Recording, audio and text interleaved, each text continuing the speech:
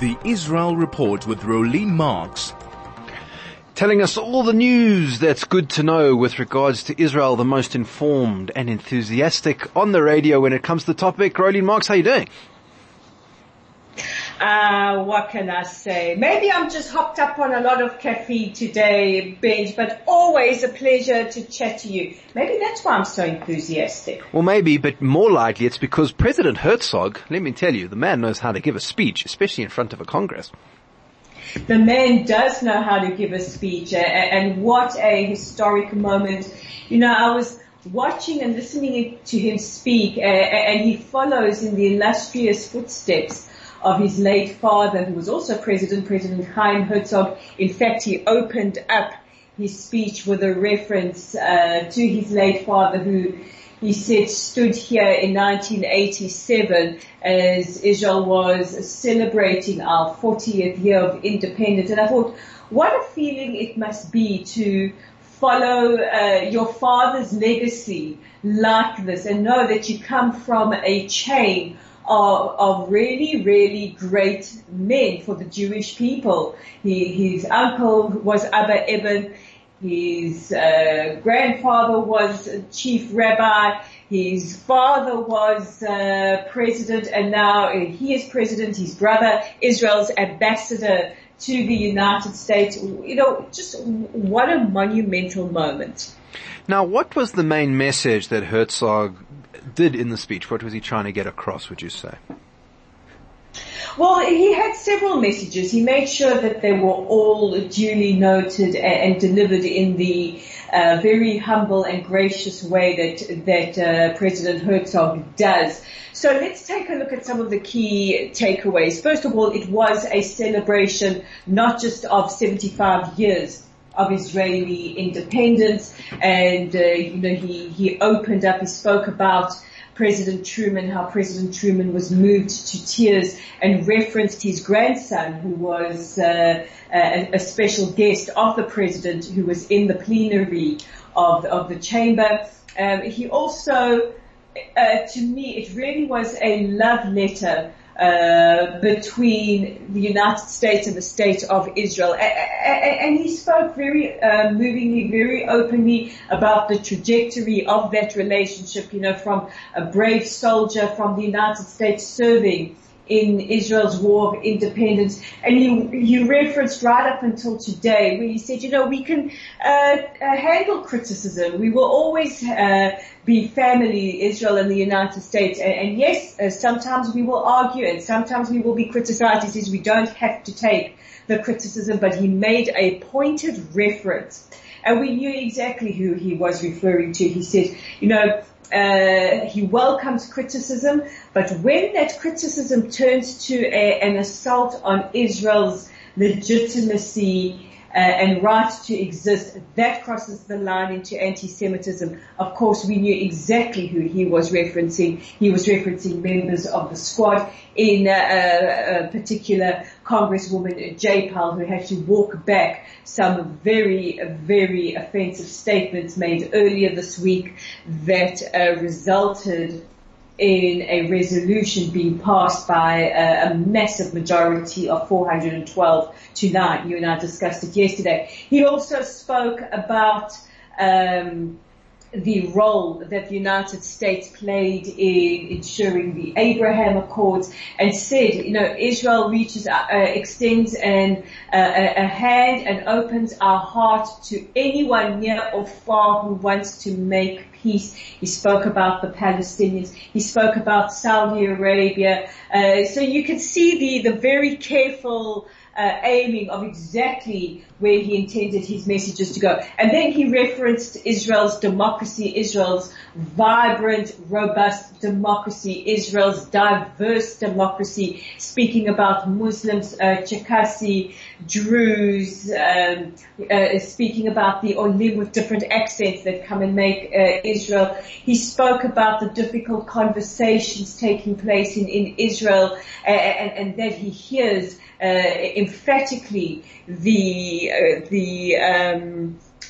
arguments made by the many, he said, who are using the blue and white, a flag much beloved by all. And he said, he made a point of saying Israel's democratic values enshrined in our Declaration of Independence, reflecting those of the United States, and an independent, robust judicial system. Now, and he also Rolene, used the word. I wanted to just come there quickly because, that obviously, was part of the speech and he did get a lot of, big standing ovations and all of that. But how was it seen at home in the Israeli public? Well, let's get to that in a second because I just have breaking news. Prime Minister Netanyahu is going to make a statement at 8 o'clock Israel time tonight, at 7 o'clock South African time. This is about judicial reforms. He has met earlier today with the Histadrut, with the labor union. So let's see what the Prime Minister is going to say. So how was it received at home? Well, the Prime Minister called it an important speech. But it was extremely well received at home across the religious spectrum. In particular, also he's taking aim at Iran very, very hard. On Iran, the president was in his comments saying Iran is the only country in the world that is dedicated to wiping out the nation state of the Jewish people. And he said, we have no quarrel with the Iranian people. We share no borders or boundaries. We have no issue over natural resources or any resources. It is driven by hate. And he said peace cannot be forged in the background of violence and terrorism, speaking directly to the Palestinian people as well. Now, on the other side of the coin and outside of Herzog's speech, Prime Minister Netanyahu, he has been invited by the King of Morocco for a state visit. It's very interesting.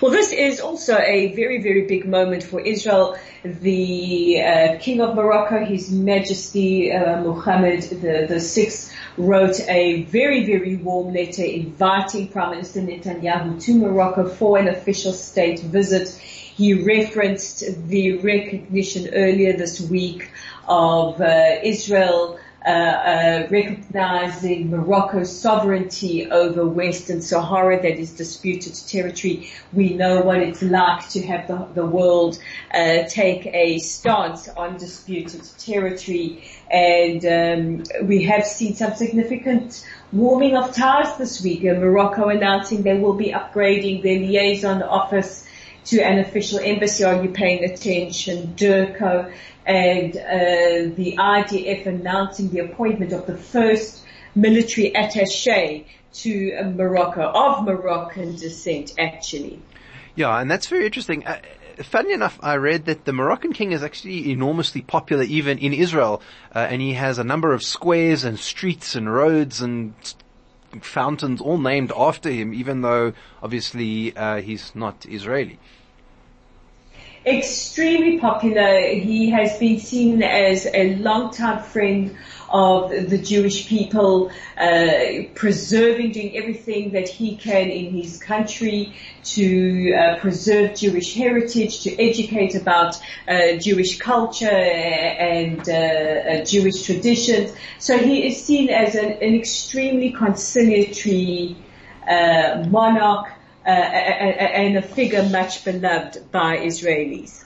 Well, that is absolutely fascinating. Ro, what do you expect out of Prime Minister Netanyahu's announcement tonight?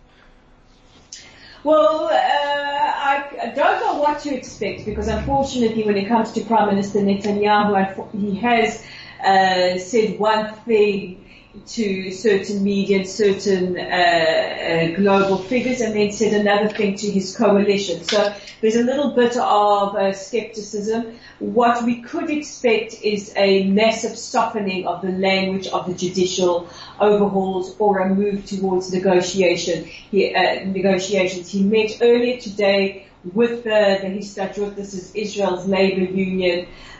We have had another announcement of a strike today, this time from university presidents, and on the background of reservists refusing to serve and strikes. He's going to want to step in to save this country. Well, you'll be able to find out all about whatever which way it goes from Rolene Marks, our Israel correspondent.